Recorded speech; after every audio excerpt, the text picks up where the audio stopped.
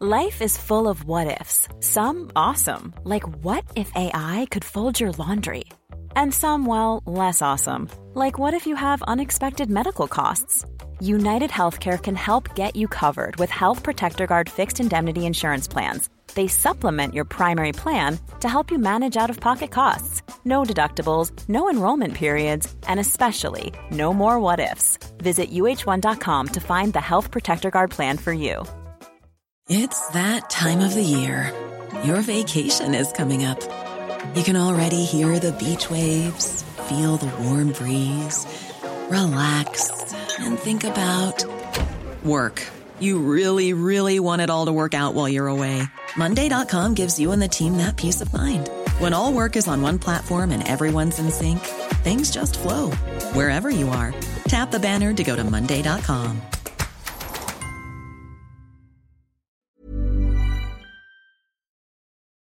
This is your Times Daily World Briefing on Friday, the 28th of January. I'm Sophia Franklin. And I'm Emily Ferrier. The US believes Britain's past could hinder the effectiveness of any sanctions on Russia. The current action, or rather inaction, of the government doesn't do anything to dispel the impression. And parts of southern Africa are left devastated after a tropical storm and flash flooding claims lives. Times of London Daily World Briefing.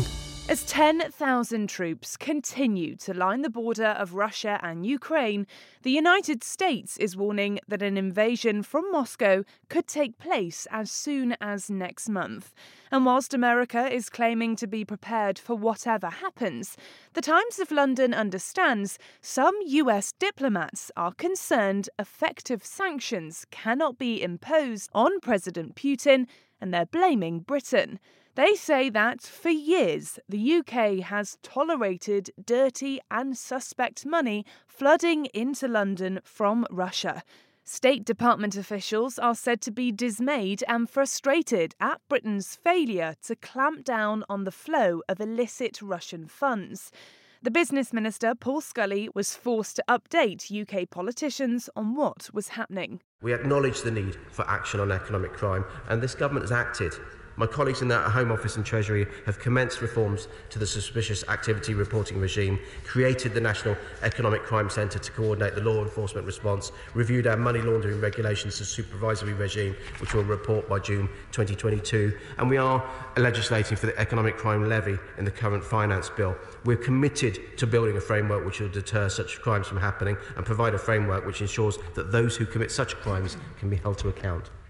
The amount of Russian money invested into Britain by oligarchs, those who control a vast amount of wealth and influence in Russia today, is reportedly notoriously hard to track. And in 2016, reports suggested the figure of corrupt cash stood at £100 billion a year.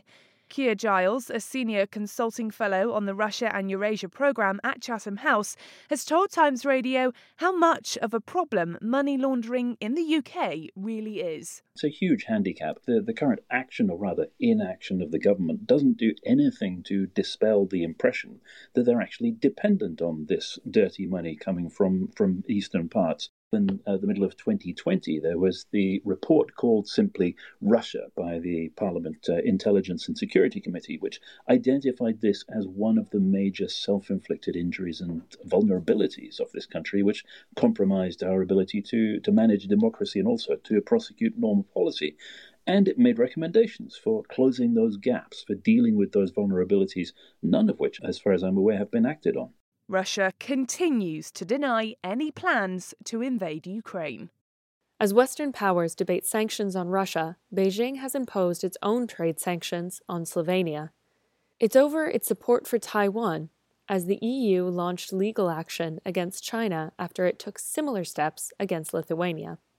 Valdis Dombrovskis, the EU's trade chief, says there's evidence China moved to heavily restrict imports from and exports to Lithuania without any warning or consultation last month. Since December 1st, Chinese customs are banning Lithuanian imports from the Chinese market. The most affected sectors are pharmaceuticals, lasers, electronics and food. Chinese companies are cancelling orders from Lithuania. China is also cutting its exports to Lithuania. Moreover, China is putting pressure on international companies to abandon the use of Lithuanian components in their production, otherwise they may face import restrictions. Beijing said the allegations were groundless and inconsistent and warned that legal action could harm relations, potentially hitting economic recovery in the EU.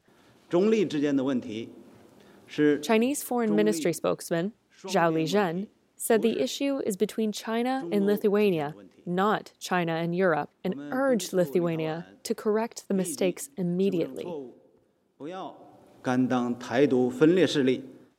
China does not recognize Taiwan as a state, and Lithuania's decision last July to allow representation to be opened bearing the name Taiwanese, rather than the usual diplomatic convention of Taipei, angered Beijing. China has now accused Slovenia of openly challenging the One China policy and making dangerous remarks supporting Taiwan's independence. The deepening row risks new splits in the EU. On the way, history is made in Honduras, and a row over Spotify comes to a head. Times of London Daily World Briefing. In southern Africa, torrential rain during a tropical storm has left 3 areas devastated and more than 70 dead in severe flash flooding.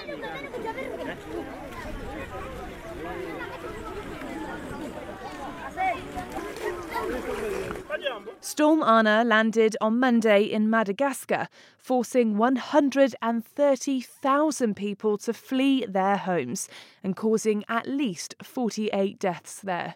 Schools and gyms in the capital have been transformed into emergency shelters for the displaced. The storm then ploughed through Malawi, cutting the power nationwide and killing at least 11 people, as some places have been declared disaster zones. It then hit Mozambique. 20,000 were affected there by the flooding, with reports suggesting at least 18 have died. This resident has described the impact. This is the worst destruction. The rains were heavy, a lot of houses have been destroyed and crops too. This will lead to hunger. Officials say an accurate picture of the extent of the damage is still being built after heavy rain and thunderstorms continue to engulf some regions, even after the storm's passage. Meanwhile, weather services in the region have warned of another storm building in the Indian Ocean, which may materialise in the coming days. It will be one of several such storms usually expected before the end of the season in 2 months' time. Honduras has sworn in its first ever female president, but it's amid a political crisis that may threaten her plans for the nation. Xiomara Castro vowed to uphold her goals for social justice and transparency, including the liberalization of strict abortion laws.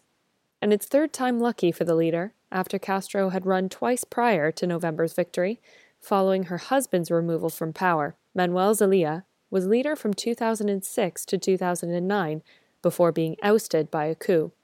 Among the attendees of the ceremony was U.S. Vice President Kamala Harris, who was greeted with thunderous applause from the crowd.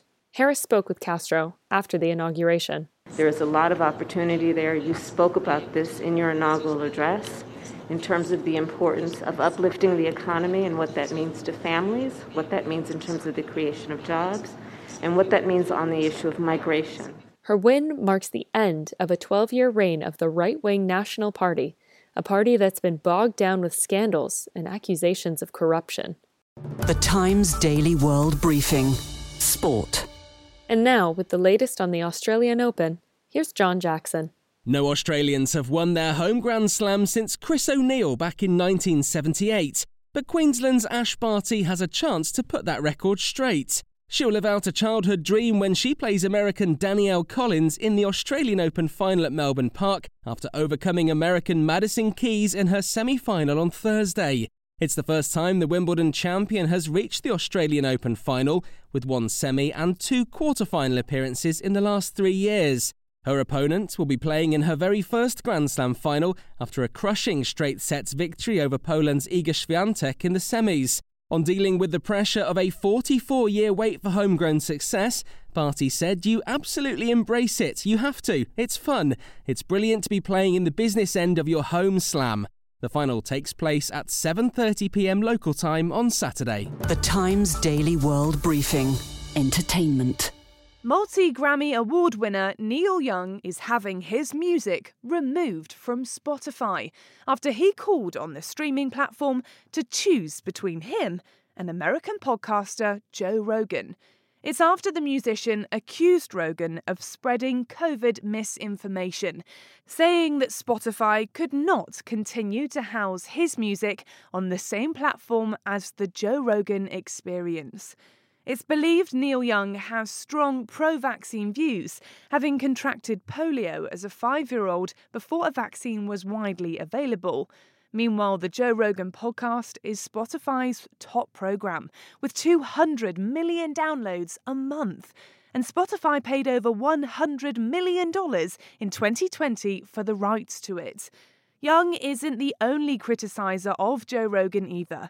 Healthcare professionals signed an open letter to him earlier this year, concerned about the content of his channel related to the COVID-19 pandemic. And finally, an object spinning in the Milky Way has baffled scientists in Australia. Unlike anything seen before, the unknown entity was discovered by a Curtin University honours student who developed a new observation technique with a telescope. The spinning object was seen giving off a massive burst of radio energy for an entire minute, every 18 minutes. Objects turning on and off in our universe isn't new to astronomers, but the length of the burst in this case is. Scientists theorize the magnetic object may well be the remnants of a collapsed star, although they cannot be sure. And that's your Times Daily World Briefing for Friday, the 28th of January. This podcast from The Times is brought to you in partnership with Google Podcasts.